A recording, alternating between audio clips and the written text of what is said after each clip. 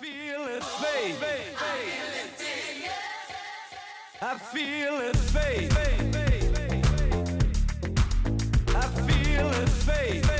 Welcome back to another episode of Meet the Creatives, an in-person episode. I'm here at Coca-Cola with the one and only Alex Enter. Alex, thanks for joining me. Thanks for having me. We have so much in common. We, the Mets, Long Island. That's true. Where'd you grow up? Well, my family's from Bohemia and like Holbrook and everything. So Where's Bohemia? it's by like Islip. Okay. Yeah. I don't know anything. I just know So like not those too towns. far. Yeah. Where'd you grow up? I grew up in Suffern, New York, which is like Rockland County. Okay, yeah, no, I'm very familiar. I have family from Awesome. from Suffern, yeah. We should talk about where we are. We are at the New York office of the Coca-Cola Company on 38th and Madison. We are in a very small, tight quarters, but we are sort of in our makeshift bodega here, where we test out our products and we sort of look at how they look on like a mini shelf. convenience store. Yeah, it's like sort of like a fake bodega, and so you look at sort of like how our packages look in coolers that have very dim lighting and lots of products around them and are crammed in and facing the wrong way. Right. Well, you're kind of a package design expert. You're obviously done a lot of work here with the Vitamin Water and Coca-Cola. We talked before the podcast about differentiating and standing out. What have been some of your experiences in terms of making packaging design that pops and makes people want to buy it? Yeah, I think for me it's all about connections and sort of creating relationship with people. I think the key thing that makes Vitamin Water stand out, or made it stand out in the beginning, was how different it was from everything else that was around it. So, sort of in the sort of late 90s, early 2000s, package design for the most part was filled with sort of just this like, crazy gradients and shadows and fruits and the more The 90s were crazy. I remember as a kid, it was, like, sparkly. the 90s, there was this sort of like maximalist package design. And so, when Vitamin Water comes out in, 1999, and sort of starts to integrate or infiltrate the supermarkets in the early 2000s, like it just looked different and totally, was so minimal and so, pharmaceutical and medicinal in sort of its direction that, it just immediately made you say, what is that? Right. And then I think that's part of the job, right? Part of the job as designers and, branding people that, we want people to, notice, Right. get people's attention Right. away from all the other things that are there. And so, making something that looks different than water, right? Water inherently is clear and has streams and mountains on it, right? Typically. Right. Yeah. And Vitamin Water is full color drink, from a product perspective, and then, sort of the bright and sort of, the simplicity of the sort of the color band in the logo and, Right. and the packaging itself. And so, standing out is the first part, and you say, what is that? And then, I think that, sort of from there, it's about sort of building a relationship in terms of like who we are and what our product is and how it makes sense for you as a consumer. So I like to say that we charm people. Right. And, how do we do that? By we're good looking, right? We need to, stand out, as I mentioned, but also like, we're funny and we're smart. And Do you still do? I know that you can do the voice of like Vitamin Water. Do you write the copy? Do you guys have copywriters? Or so we have sort of it's a mixed bag as to who writes the copy. Sometimes it's comes in from internally, and sometimes it's other people that write the copy. But yeah, I think that copy on the side of the package, which is comes from the earliest Vitamin Water designs, right? Sort of those stories.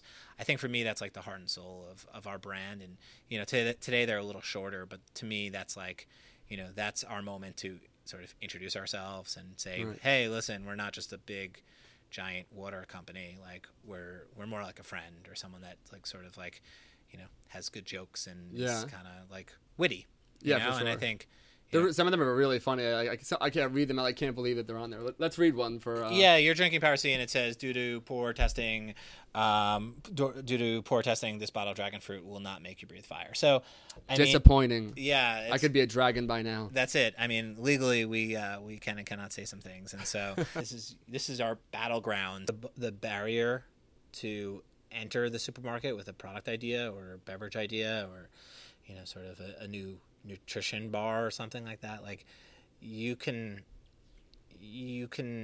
make a brand with fairly limited funding. Right. Like you have the ability, most sort of designers that sort of study the practice for a few years can put together something that looks like a professional looking product. You can build a website that looks fairly professional. Right. And you could create an Instagram and sort of create all the sort of marketing tools that your brand needs. It's so powerful. You can do so much with, and everything's free. YouTube and Medium and all these platforms are free. It's kind of just like leveraging those platforms and I think it's also kind of like leveled the playing field, like in music, right? Like back in the early 90s, like if you wanted to make an album, like you needed like recording time and you needed studio space and you needed to you needed engineers and you needed all these things that, today you could just do on your computer. And so, a new record from, your favorite band and the guys down the block that are making something in their house, like they get evaluated on the same plane. Yeah. Someone that has, 30 years experience in sort of, as a rock group, and then 5 kids that just decided to write some songs and play some music, like they are given the same opportunities. And so I think of it in the same way for brands. Like, you can come up with a, new product idea and, gain some support or even sell people directly, through your website. And then you can, put your product in stores and put it right next to some of Coca-Cola's products. And it's kind of a beautiful thing that is happening, but it makes what we do so much more important because you need to really differentiate yourselves and really kind of stand for something and actually understand the sort of relationship that you have with people and sort of like, there's a lot of products that just are there. They're actual physical products in stores, but they actually they have no brands. They're not a brand, you know what I mean? Right. People don't have some, relationship with them, or they don't have any sense of what they stand for. People still feel like there's a little bit of a gap between like creating something that's an idea and then creating something that's actually a brand or a business. Right. So like I was actually doing portfolio reviews in Wisconsin like last weekend. And I was looking at a lot of student work, seniors that they like had. They basically, the project was like, I think it was their thesis, and they were like, just make a brand for whatever idea or product that you have in your head, and just go and sort of make all the sort of tools and all the marketing and all the sort of all the pieces of the company or all the branding. And this girl showed me her project, and she said, she had this idea for sort of unisex jeans for her roommate that was a guy that was only wearing sort of girls' jeans, and he liked the fit of them better. And so she built this like gorgeous branding system and literally showed me print ads. She showed me retail store ideas. She showed me hang tags, Instagram, like the full sort of lay of the land for this brand. And I was just like, and it was gorgeous. It was really well done. And I was like, so when are you launching? And she was like, no, launching? Like, this is just an idea. It's Right. like, and I'm like, well, you made all these other things exist in your sort of like, you created this, you created everything for this brand or this idea. And so it's like, go source the jeans. Yeah. Well, you know what I mean? And then all of a sudden, then it's not a project anymore. Then it's your business. It's your brand. And if you don't have the money because you don't know, or, you don't have the funds to start the business, put it on Kickstarter. Right. And like see if this idea resonates with other people. And that's the thing that like, I think is amazing about, being a sort of student in this age. It's like, you just showed me that you have all the sort of ideas and all the sort of talent in the world to actually go and, build something yourself. Right. And it's because you're a designer and you have, you know, sort of this tool set Yeah. that is unique and awesome, and, you know, it's valuable. Right. It fascinates me because just a year ago, I, in February, I started the podcast, and it was just, this like email to Debbie Millman, which is like ridiculous and overly long, but it was something, and it was like, and then she got back, and then I just started interviewing people, and for the longest time, I was like, oh, it's just like this old thing, like this little thing. And then people were like, dude, like you're talking to some of the craziest designers in New York City. Like, no, it's real. It's as real as anything else. And I think for young designers and people who are creating things, one of the biggest lessons you can learn is that no matter how young and naive and how much of a train wreck you might seem like, if you have the right intentions. And I know for sure, like in my first podcast, like when I talked to people, I was all over the place, and I said things that kind of back, and you're like, I wish I could redo that. Yeah, I was like demonstrating that, like I didn't really know what I was talking about. But at the same time, though, it's like you may sound dumb, you may fall flat on your face, but it's the just do it. Like, and that's the experience that you've gotten, right? And so you've turned this thing, which was just like an idea and something that you were like maybe thought you could do, and then all of a sudden you've been doing it for a year, and then you look back on it, you're like, well, I'm glad I pursued that, and I went for that sort of that crazy thought I had, and like, in 2 years, who knows what this will be. It could be something that is a media company, or something that someone like is your full-time job. You could be a sort of podcaster and sort of interviewer, and if anybody wants to sponsor me, I'll do it. There it is. But that's what I'm saying. Like there's even, or if it turns into absolutely nothing, right? You just learn from all the sort of the designers that you look up to in New York, and met some people and have some connections, and I think that's for young designers anywhere. Like I think that's as good of a lesson as any. It's just like reach out to people and try to absorb and learn things that you possibly can. Recently, you teamed up with the design studio Collins, founded by Brian Collins and Lee Mashmeyer, who we were talking about before the podcast, have been mentors to us both. What was it like to partner with a design studio like Collins? And I would imagine that reinvigorating Vitamin Water was kind of a daunting task. How did you know that Brian and Lee were the perfect partners and were capable of doing it? So the story of how I met Leland, I was speaking in Paris with Andrew Gibbs, again, the Die Line. He did a sort of Paris conference, which I was happy to attend and speak at. I went first, and the topic of the conference was the future of package design. So a pretty lofty topic to dive into. And I went up there and I did my thing, and I thought I killed it. I was like, yeah, like all these people were feeling it. They're laughing. They all spoke different languages, so they were all wearing headpieces. And I was That's crazy. Yeah, and I was just like, it's in Paris, and I just felt really, really good about myself. And then later on that day, Leland, who I'd never met before, comes on stage. He's got this great hair, and he tells he's got 10 out of 10 hair. 10 out of 10. I tell him every time I see him. He went on stage, and he spoke for 20 minutes about dragons. And he told this, like, fantasy story about dragons, and how the dragon slayer, and this just like beautiful, like he had these like comic book like illustrations that told his visual story around dragons. His presentations are crazy.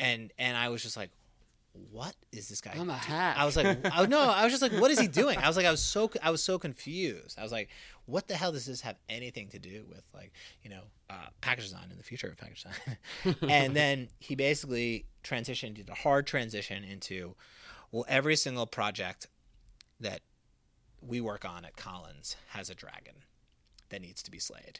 And every project that you do as a designer has something that will stand in the way from it being great. And he went through 3 case studies, one for EOS chapstick, one for this like kitty litter brand, and I believe the third was for Target Home Essentials. Yeah. and he talked about each dragon that they had to overcome in each one of these projects. And I was so impressed and so blown away by just the sort of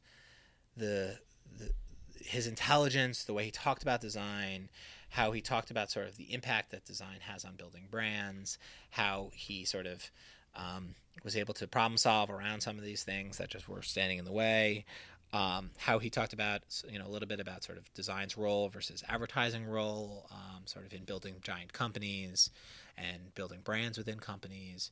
And I just sat there and I was just like, I need to hire him to work on Vitamin Water, which is, the brand that I love the most, and the brand that sort of, is the most complex and sort of has this rich design history. It's my baby. And I was just like, we were going through some stuff. We had a lot of dragons at that time. When we came back to New York, we sort of, came up with this plan to basically get Collins, sort of working on Vitamin Water. And so, I get introduced to Brian, and I'm like, oh, like Leland is, like this unicorn that is like brilliant and strategic and can talk both design and business, and he is, the person that I was looking for. Right. But then I got Brian Collins, like, sort of incredible, unique, sort of personality and genius and design sort of thinker, and just ambition and passion, and like all the things that I've always prided myself on, and like what I bring to the table is like trying to be that person that cares more and is excited more and is will talk to you for hours about design. And he's literally the best version that I've ever seen of that. Yeah. I honestly, like, naively just kind of stumbled into this, like, just, this amazing, partnership with Lee and Brian. And, ever since then, my job has been like, way more fun and way, it's just, we've had this, sort of building and growing sort of partnership on Vitamin Water, where they've done some of the best work that we've done in years, and then trying to sort of just do the same on Smart Water, and do give them more and more projects. We have some stuff launching next year with them. We just I can't give them enough projects because I just I love what they do. I love the way they think about design, and in many ways my job here internally is to like shepherd and bring the best design into the world. And I truly believe that those guys have that ability. For young designers that are just leaving school and they're looking to come work at a place like Coca-Cola, what are some of the best things that you see in people's portfolios? What excites you, and what is kind of off-putting and may show that someone's not cut out for the job?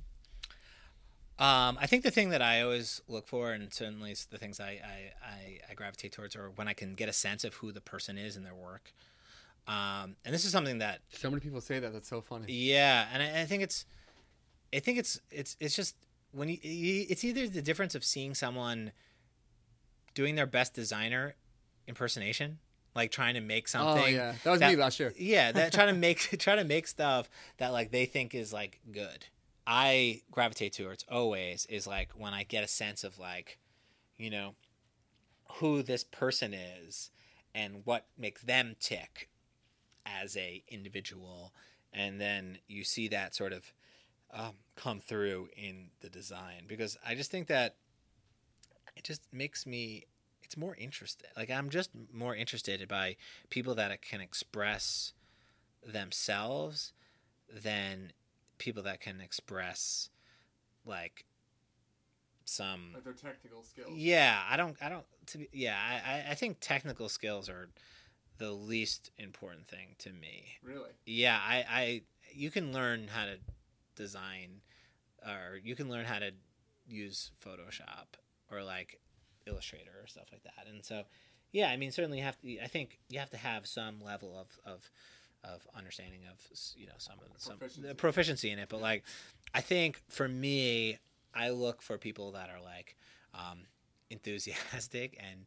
have the right attitude and have the right sort of like passion, because like it's very easy for you to be the most talented person in the room, but if you're not someone that like is excited to be there and like is obsessed with the world in which we work in, like that person seems pretty useless to me as someone that's like looking to work with them. The purpose of this podcast now is to bridge the gap between entry-level designers and people like yourself, people who are, some of like the best in the industry. But I also want to kind of shed some light on the fact that for some, there can be times where moments of failure, and it's not all trophies and conferences and things of that nature. So, was there anything that stands out in your mind, a time where you like felt unsure or had trouble breaking in? Was there anything in particular that stands out in your career? I went to SUNY Buffalo. Like I went to state school here in New York. Right. Rockland. So I didn't go to SVA, or I didn't go to SCAD or Pratt, right? I just had a portfolio of designs that I had done at school, and some things I had done for the Knicks, but sort of nothing crazy.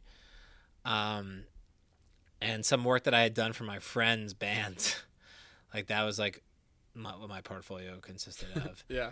And I believed in my talent, but I don't think I had it super easy when I graduated. I wasn't really sure what I wanted to where I wanted to be in the design world. Like I didn't know what my place was, or like what my true passion was, or like what my track was. And I think a lot of people, I think that's like the most common question I get asked is like, how do I don't know what I want to do in design.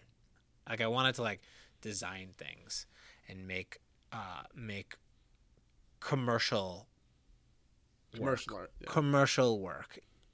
I went to advertising agencies. I went to a lot of digital shops. You applied there? You went with a recruiting agency? How'd you do that? So I just applied on the internet like everyone else does. I just applied to a million message boards and cold email people and just tried to I lived 45 minutes outside of New York City, so I was able to come into the city, wear some nice pants or something, and an awkward outfit. Yeah, a super awkward outfit, and everyone talks about this part of the story. It's so funny. What they talk about, what they wore. So funny. I mean, it's so uncomfortable. I mean, especially when you graduate from school, it's getting a job is this monumental thing to overcome. It's just it's and you don't know what it's gonna be like. It's so so scary, and you're just you just want it so badly, and I'm a terrible interviewer, and so you just have to go off of the fact that you think that you could do it well. And I bombed all over the city. I was just not getting jobs. I was getting interviews, which was something that I was able, I felt like my book was good enough to get me in the door places. Yeah, that's a tricky thing. It's good enough to get an interview, not good enough to get I was good enough to get in a job, to get there. And then I think I just when I got there, I just reeked of desperation and uncertainty and and nervousness, and just we all go through it, people. This is and I was so frightened, and I just but I knew what I knew I wanted to be a designer. That's all I knew. And then it's and so I went to Code and Theory, which is kind of a cool design sort of interactive shop here, and Firstborn and all these. I thought I wanted to build websites for whatever reason. I thought I wanted to build these crazy Flash. Yeah, Firstborn's really cool. I've seen their work before. It gets me super excited. I love it. Yeah, and that's what I wanted to do. I thought so, at least whatever. And I remember dressing super awkwardly. In fact, I actually remember. Did you wear a tie? No. I don't think I wore a tie, but I wore button downs, and sometimes I tuck them in, which is totally not ever how I I never looked normal tucking in my shirt. Yeah. And then sometimes I wear a jacket, just a blazer or something. Yeah. And just to go for a design interview and a button, a tucked in button down, and a blazer, and especially being at 20 years old, you just look ridiculous. You just look insane. And so I remember getting the job, the interview here at Vitamin Water, and the like headhunter, because I just applied on a random job board, and they were like, so just so you know, like the vibe is like totally not corporate. Like the vibe is like very, very relaxed. So don't go and get dressed up. Right. Don't dress up at That sounds all. good. Yeah. And so, but yet I still was like maybe my mom like convinced me. She was like, you can't just, It's so weird, yeah, like, you gotta, it's you're an interview. You gotta like, you gotta dress up. And I remember I wore like a polo shirt, a red polo shirt, like I thought about big wearing and red here baggy, today. and It's like funny. and like tucked into like black slacks, and I wore sneakers, and I was like, I hope they think I'm, cool and casual and laid Oh back. my god. And like, and my creative director, the guy that I worked for 8 or 9 years here, and was my real first mentor, like the guy that showed me the ropes, and he wore a hat every single day. He had long hair, a goatee, and he worked only like his like most of his work that he'd done prior to Vitamin Water was working for record labels. He was just like, what kind of music do you listen to? You know what I mean? And he just like it was such a like regular, casual conversation. And like he looked at my book, and I remember just like all these people came into the interview at this, like different people from different departments came in. It was like, who the hell is this kid? Like it was just like the most informal thing. And I actually, What's with the sneakers, kid? and I know, but it wasn't even that. It just like everyone was just like, what's he doing here? Who are you? And I was just like, I'm like interviewing for this job, like trying to just like, and it was a freelance job. It wasn't even full time. I was just trying to get some, some work, but I felt pretty comfortable. Like for whatever reason, Chad Hogan, who's his name, he's like one of my closest friends, and he's just a good guy. I didn't feel like I was on an interview. I felt like I was, sort of like meeting a friend, and we immediately hit it off, and had enough design sort of skills to be an entry level designer. And people hire you just as much for the talent and your ability to do the work as they do with wanting to actually hang out with you all the time. Right. You spend the whole day with them. You spend the whole day with someone, and you spend every day of your work week. You work on projects together. You go to lunch together. If you're, like that, if that person is not someone that you want to spend hours and months of your life with, then chances are they're probably not going to get this job. It's not just all about your proficiency and your ability to do the work. Obviously, you're being hired because there's something that you need to do on a day-to-day basis, and assignments that need to get taken care of and things like that. But the other side of that is like, do I want to spend a large majority of my time in this world with this person? So yeah, I'm doing a talk. I'm doing a talk at How to Design Live. That's why I brought up Kanye a few times. I'm doing a Kanye focused talk. Yes, I'm coming about what I've learned about design from Kanye. That's my talk. And so I've been sort of going through all these quotes and all these things that he said, and like he and one of his sort of like big sort of principles is like, don't evaluate what I'm doing. People don't evaluate what you're doing as much as they evaluate the energy and the passion in which you do it. Right. And so if he's on stage and he doesn't sound that great, and maybe his vocals aren't on point that day, or he can't sing, Right. but he's giving it all, and he is 1,000% behind his beliefs and his performance and his energy and his passion and his, sort of bravado, you want to believe in it because he believes in himself. Right. And in the same way that you said, when I want to do an interview or I want to believe in myself, Right. you put on a song, a Kanye song, and you do it. Yeah. And I just love that sort of that belief, or that sort of like sentiment that like his work, and this is what he says, is like his work and his bravado, like people that love his music don't necessarily love Kanye. No, yeah. They love themselves. Right. And they believe in themselves.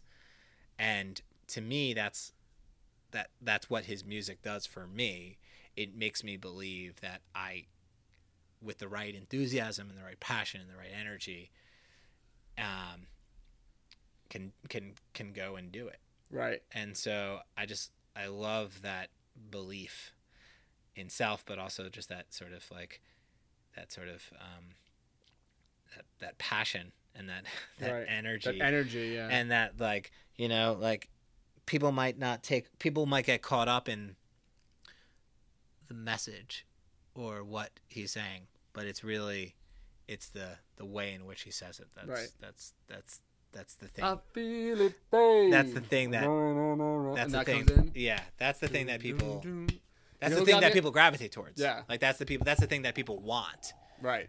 They want that feeling. The uproot the foundation. They want the feeling that that Yeah. the music gives you, and it's not maybe not about the end product. It's Yeah. about the sort of the delivery mechanism and the way in which it goes Yeah. to you. Awesome, man. Dude, this podcast has been so legit. Yes. Alex Center, where can Hey, people find happy you to do online? it. Yeah, I'm on all platforms: Instagram, Twitter, The Alex Center. the Alex Center, or the Alex Center, however you want to pronounce it. The Alex Center Semantics. or the Alex Center. Yeah, it's been a pleasure. Thank you for doing this, man. I appreciate you coming to our office and Cool. Thanks, man. just So you hanging and just drinking on the road. Yeah, drinking in the bodega. That's it, man. Thank you. Alex, man, thanks, buddy. I feel it fade. I feel it fade.